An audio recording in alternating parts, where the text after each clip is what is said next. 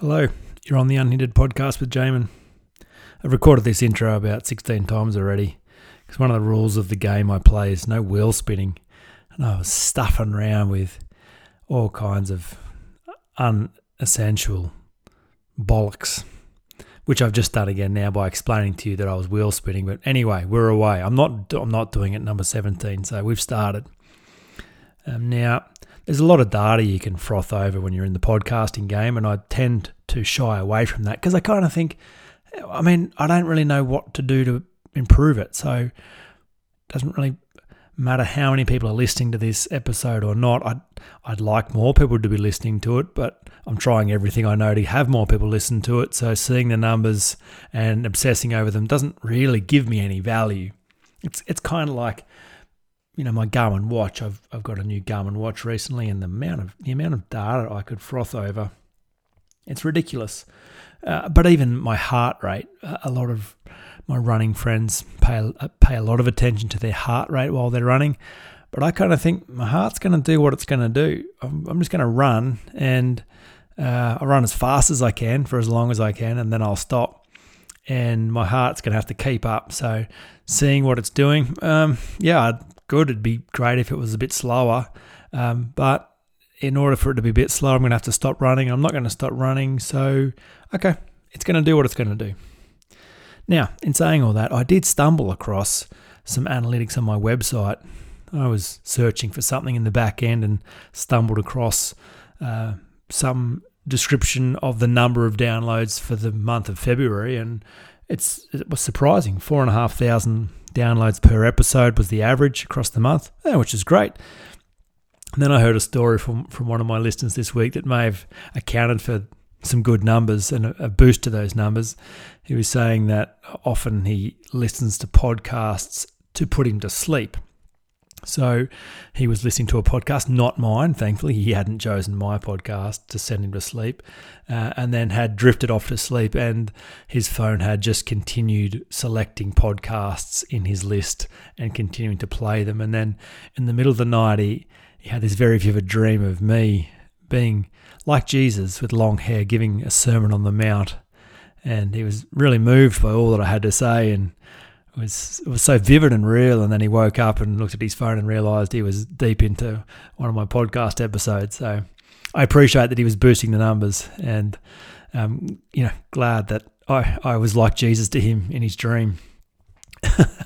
Now, I've had a lovely couple of weeks since the last time I recorded.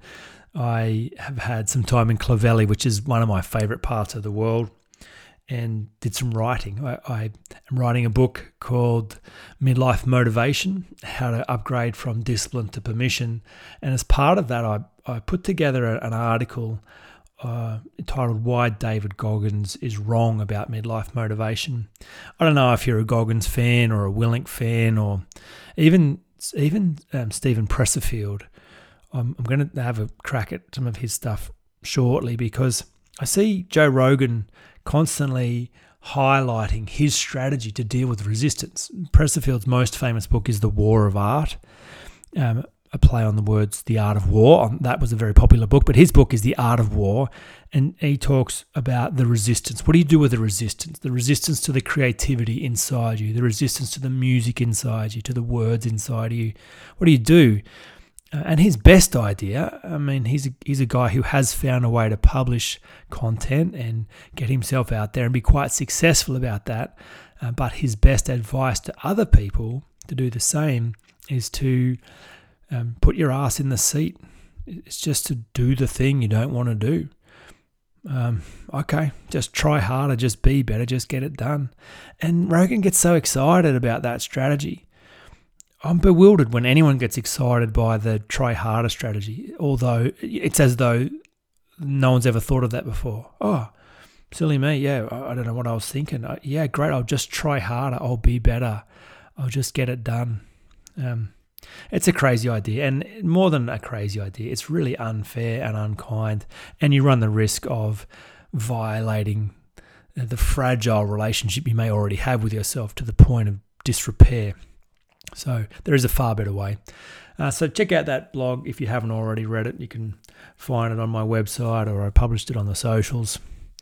No sooner had I got home from my 2 days away writing and having really dived into that writing process and produced that document, when I discovered that the coaching platform that I use to deliver all my core products had shat itself and was no longer available to anyone. I kind of imagine whoever was running this platform, which is the one that I'd been using for almost 10 years. When I first started as a coach, I'd seen that there was an opportunity to deliver content online, which made me able to scale what I was doing and not have to kind of recreate the process for every separate client. I could host some videos and content and then engage clients. It was a very effective process, and so somehow I stumbled across this platform, and it's been quite effective. But I kind of imagined that whoever invented this platform perhaps had bitten off a little bit more than they can chew and was wearing all the hats, was the support desk, was the help team, was the IT department, was the marketing department, and may have just run out of steam. So in my mind, there's a middle-aged lady smoking cigarettes in her bedroom running an IT company, and she's just run out of puff. It's all over. Maybe she dropped dead. Maybe that's what happened. The bottom line is my online coaching platform vanished completely, along with all my content, and every client I've got, all their access disappeared as well.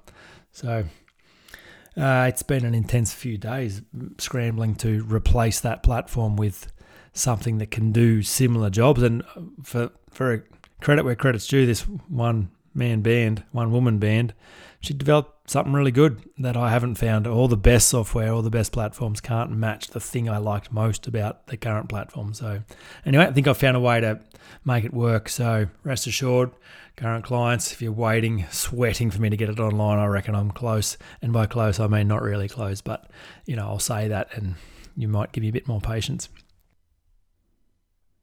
Prior to me going away writing for 2 days, the bride and I had a weekend away in Bathurst and then on to Hill End. Firstly, the World Cross Country Championships were held in Bathurst, New South Wales. If you didn't know that, well, now you do. And I love running, and it was a chance to see the best of the best compete.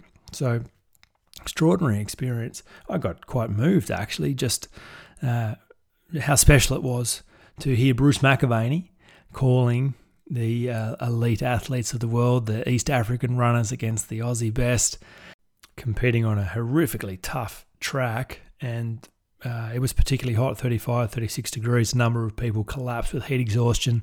I almost collapsed with heat exhaustion myself, just from being a spectator and frothing about how excited I was to watch. But it's an amazing thing to see world-class athletes. And we then got to go to Hill End, which Catherine had visited when she was a little girl, and it had held a particularly fond place in her memories, and she'd always thought of going back there and taken me with her. And so I'd never even heard of the place, let alone knew anything about it. Turns out it was where the first real gold rush happened in Australia, and it was world renowned. It was a very rich strike, a town. It swelled to 8,000 members at the height of the rush. And there was an amazing historian there who took some extraordinary photos and just catalogued and documented the history of the town very well. And all that's been preserved. And so there's a lot of great history. So very fascinating. Out in the middle of nowhere, a very rich gold strike. On our way out of there, we stopped at a museum on the hill on the edge of town. And I've never seen anything quite like that. There was an old guy, long grey beard, walking stick. Could tell he was a little eccentric, and he had gone to great lengths to catalogue all the best history from not only the Hill End Gold Rush, but all Australian gold rushes, and not only all Australian gold rushes, but then any memorable experiences of the expansion of Australia from colony days into an established nation. So he'd collected a lot of stuff, and not only that, he was a world-class geologist. He'd recorded documentaries, he'd been interviewed about the nature of that particular region and how and why it was so rich in gold. And it was quite amazing hearing him speak and watching some of his documentaries throughout the museum, and reflecting on the experience of being in his presence. I was really taken by the fact that this guy is clearly world class at what he does. I was amazed at his collection. I was amazed at his wisdom and his knowledge. But I was also very aware that he was jaded, that it didn't take him long to tell some sad stories of injustice around why his collection hadn't ever received funding and why other people had benefited and profiteered from some of the ruins and he had not. And, there's an old guy sitting out in the middle of the bush. He gets the odd visitor every now and then, and doesn't make much money from what he does. So maybe reflect on being world class. And I love gamification. It's no surprise. I've talked about that a bit, but reflecting on the game of winning and realizing that you don't get rewarded for skill or talent. That's not how the game is played. The game isn't fair. That's really important to come to terms with, that just because you're good at something doesn't necessarily mean everyone gets out of your way and opens doors, and there's some overall equity around recognizing real talent and giving it its due reward. That's not how it works. There are plenty of very talented people who don't ever get the opportunities that less talented people do. Plenty of very skillful people who have devoted their life to building a skill set that ended up, without ever really maximizing what they were capable of, or ever really leaving a mark, or ever really solving the problems on the scale that they were capable of. So watching the world-class athletes called by the world-class Bruce McAvaney the day before, and going to Hill End, which in its rights was a world-class gold strike, and hearing the story told by a world-class geologist. And by the way, you might not know this about me, but if I wasn't a life coach, I'd be a geologist. That's my plan B. That's my backup plan. If this all turns pear-shaped, belly up, I'm going to go look at rocks. I'm so fascinated by rocks. So, yeah. Now, thinking about Bruce, thinking about runners, thinking about historians, geologists, I consider myself world-class at what I do. This is a skill set that I have devoted an extraordinary amount of effort and energy and time to. I think I have some natural talent, and my personality lends itself to being good in this area. I like being good in this area, but I've really focused my skills. And if there was a life coaching Olympics held somewhere in the world, let's say Botswana hosted the World Life Coaching Championships in 2024, I'd be hopeful of medaling. I think I'd be up for a gold medal, but at worst, I think I'd medal in all the world life coaches at the moment. However, there is no Olympics. Botswana aren't hosting the World Championships for life coaching. That thing doesn't exist because that's not how it works. Just because I'm good at life coaching doesn't mean I win the game. That's missing the point entirely. That could cause me to end up a bitter old man complaining about those who jumped the queue, those who found more success, more influence, more notoriety from what they did than I did. So help me reflect on the game. So driving home, I was considering the game, and I hadn't quite worked it out before I got home. And then when I got home, I experienced some really significant lower back pain, and that's not very common for me. I don't have that almost at all. And so my pattern is to consider that first and foremost, is it a signal? I don't think I've injured myself. I haven't lifted anything heavy. I haven't tripped over. I don't feel like it's an injury. So if it's not an injury, then perhaps it's my unconscious trying to get my attention. Normally my unconscious grabs my attention by grabbing my piriformis muscle and stopping me running that way. But my back pain, is it a signal? So that's where I started. And I came to the conclusion very early on that, yes, in fact, it was a signal, because nothing I was doing was shifting it, and it was getting worse, not better. So I went to the drawing board and reflected on what was the point of this resistance. Now, my best thoughts around how to do that work is exactly the process I described in the Why David Goggins Has Got It Wrong About Midlife Motivation article. You've probably heard me talk about it before. It's the 4 conditions to be satisfied in order to gain permission from yourself to succeed. So if you're going to upgrade the relationship with yourself and work with yourself rather than against yourself, the 4 areas are going to be to rebuild trust, to end neediness, to improve the quality of gameplay, and to develop congruent avatars for those games. And so I went to the drawing board. Which one of the 4 is it? And through a process of elimination, I discovered quite quickly that it was a combination. A week prior, in a moment of self-pity and frustration, I had complained to my wife. I know this might be surprising to you that I was complaining, but yes, I was complaining. I was complaining to her that I was not rich and famous enough. It's a little hard to hear myself say that, but I was. And in fact, I have complained to her a number of times. In fact, if I'm ever going to complain about something, that's probably the thing. It's just this ambition I've got to really do my best and experience success, and the sense that I have what it takes, and the sense that what I do is required and necessary, but then my frustration about the results that I'm getting are not matching my ambition, my desire, what I think I'm capable of. And so I complain at times. So here's what I discovered.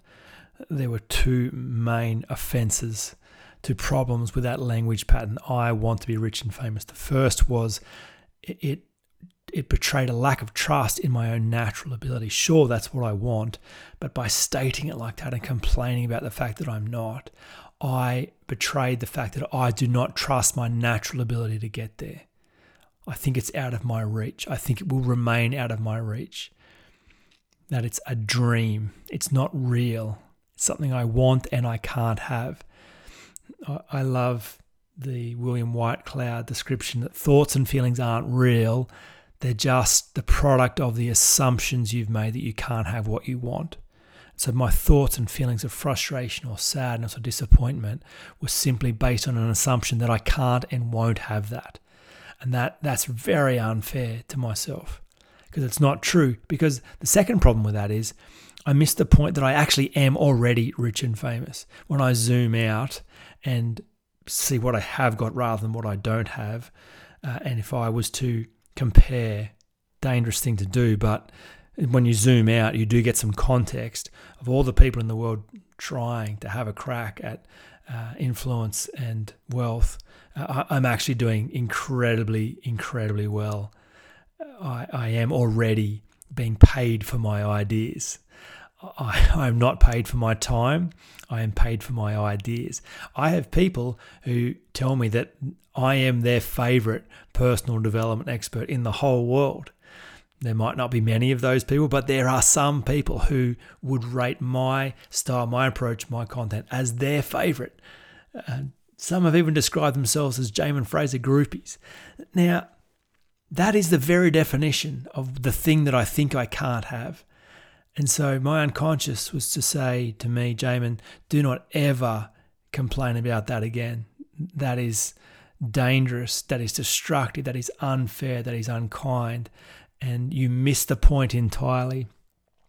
You miss so it's a violation of trust, and it's a violation of gamification, because it aligns me with the bitter geologist rather than the Bruce McAvaney's, the Stuart McSwain's, the Kipchoge's, the elite, the people who have found a way to experience success in their chosen field.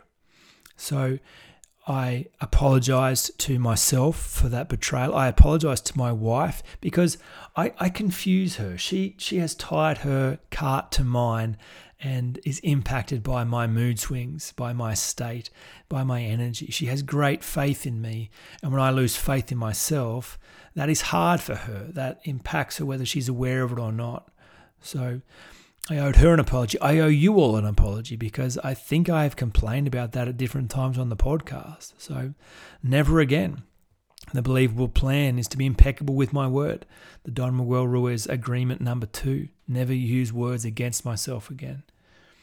And also to refine the game. So rather than aligning myself with a geologist, understand that there's no equity, it's not fair. There are 4 aspects to winning the world-class game. And it can be summarized by alignment. That there are 4 components that must be aligned together, all pointing in the same direction. To win the game, you actually have to pick a path. You have to aim at one thing. You have to organize all your energy and be wholehearted toward one end and bring 4 individual components together, aligned. The first component to bring is intention. So that to me speaks of the heart. That speaks of a decision to aim at something. That speaks about the honesty of desiring something. That speaks around telling the truth about the fact that it is what I want. It is something that I hope for. It is important to me. So I intend to give my life to this end. I intend to improve my skills and my experience and my effectiveness in this area. I intend to have a very rich experience here. Be clear about what I want. Second is to involve my imagination and my visualization, which is to include my mind. Stephen Covey says everything is created twice. There is a first creation in the unseen world, either by design or by default. And then the second creation is merely the manifestation of what has already been designed. And so aligning my mind is to pay attention to the results that I desire, to stay focused on the end game, to see it as a present reality, to envisage, to behold, to grasp, to see and be grateful for the full experience of the fulfillment of my dreams, to see it as my reality and to keep my vision there. And if I can see it, then I can have it. If I can believe it, then I can experience it. The third aspect to align is my motivation, which is around will. Now, that is upgrading from discipline to permission. So rather than fighting against myself to get there, which is a misalignment from the start, is to satisfy the conditions required to have permission to go after that. So is this end goal, is this aim of mine, is it something that I have built the operating system to sustain? Is this goal safe? And do I have permission from myself to go after it? Because it will take will to achieve this. It will take all my might and all my focus and all my energy. So to have permission to be wholehearted around that is a central part to bring into alignment. And finally, action. So intention, imagination, motivation, and action, which is to bring my body into alignment. Again, I love William Whitecloud's take on the fact that there is nothing to do but action to take. That statement took me a while to grasp, but is just so rich and full of life to me because it breaks through the assumption that I have to earn my way to where I'm going. If I've already aligned my intention, my imagination, my motivation, then I just need to take the obvious action. If I trust myself, if I've eradicated neediness, if I understand the game and I have embodied the person who can win the game, if I have full permission, well then step into that path, do the thing, embrace uncertainty and back myself. So that was a very beautiful conversation with myself. And as soon as I made those adjustments and agreed to that path, then the pain went. And I love that about signals. I love the real-time nature of understanding whether you've got it or not, because the only reason I had back pain was not because my unconscious was trying to annoy me or thwart me, just to get me to listen to something that was very important. I shared that framework again with Kat the other day, and I mean, of all the people who have the ability to be vaccinated by my content, it's her, because she's the closest one to me. So it's easy for her to, without any blame on her part or casting any, without being critical of her at all, just the nature of proximity means very easy for her to be vaccinated and to just treat the things that are transformational for others as though they are common. But I shared these 4 ideas with her, and she'd also had the signal on and was unable to work out what it was. But these 4 ideas really refined her search and gave her a starting point into the what for question. And she sent me a text message the day after, even though we could have spoken. It was just, it was lovely to receive a written, some written thoughts from her about this. And she just said, that actually was a very powerful framework, one of your best, I think. And it is very useful and has given me great confidence for future times where I am in pain. Her experience is one of frustration. She watches me solve pain issues quite quickly, and in her experience it takes a lot longer, and so this framework had greatly sped up the process. So that feedback was very meaningful for me, because if it can work for me and work for her, then I think it can work for everyone. I think it's solid and trustworthy.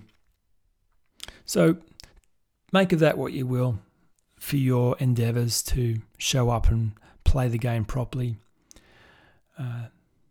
The intention of this whole episode was around alignment, around the game rewards alignment, the game rewards focus, the game rewards wholeheartedness, the game rewards bringing everything to bear on a single point.